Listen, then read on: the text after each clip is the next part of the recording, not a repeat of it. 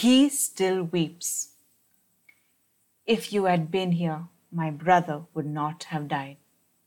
Staring at the face of death and loss, oh, how we wish that we could turn back the clock and things could be made right. If only we had reached the hospital faster.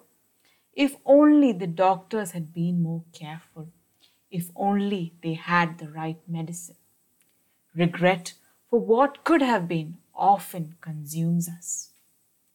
Mary and Martha were in a similar situation. They had done their best by informing Jesus when their brother Lazarus had fallen sick.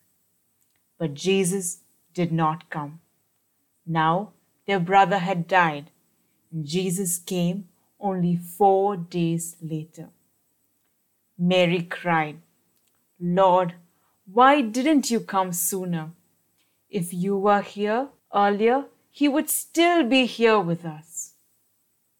Staring at the tomb, deeply moved in his spirit and being troubled, Jesus wept.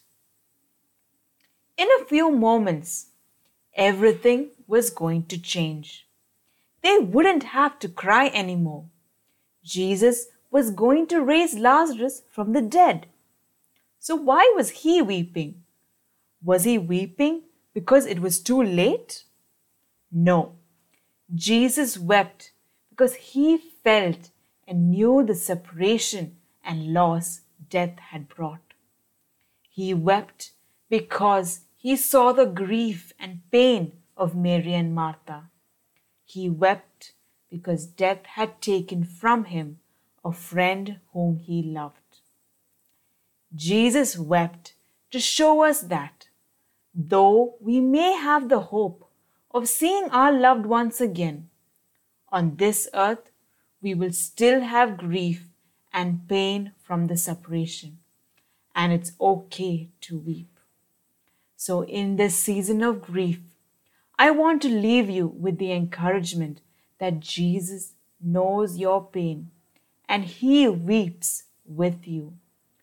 Don't forget to hold on to the hope that we have in Jesus as we look forward to the day when he will wipe away all our tears.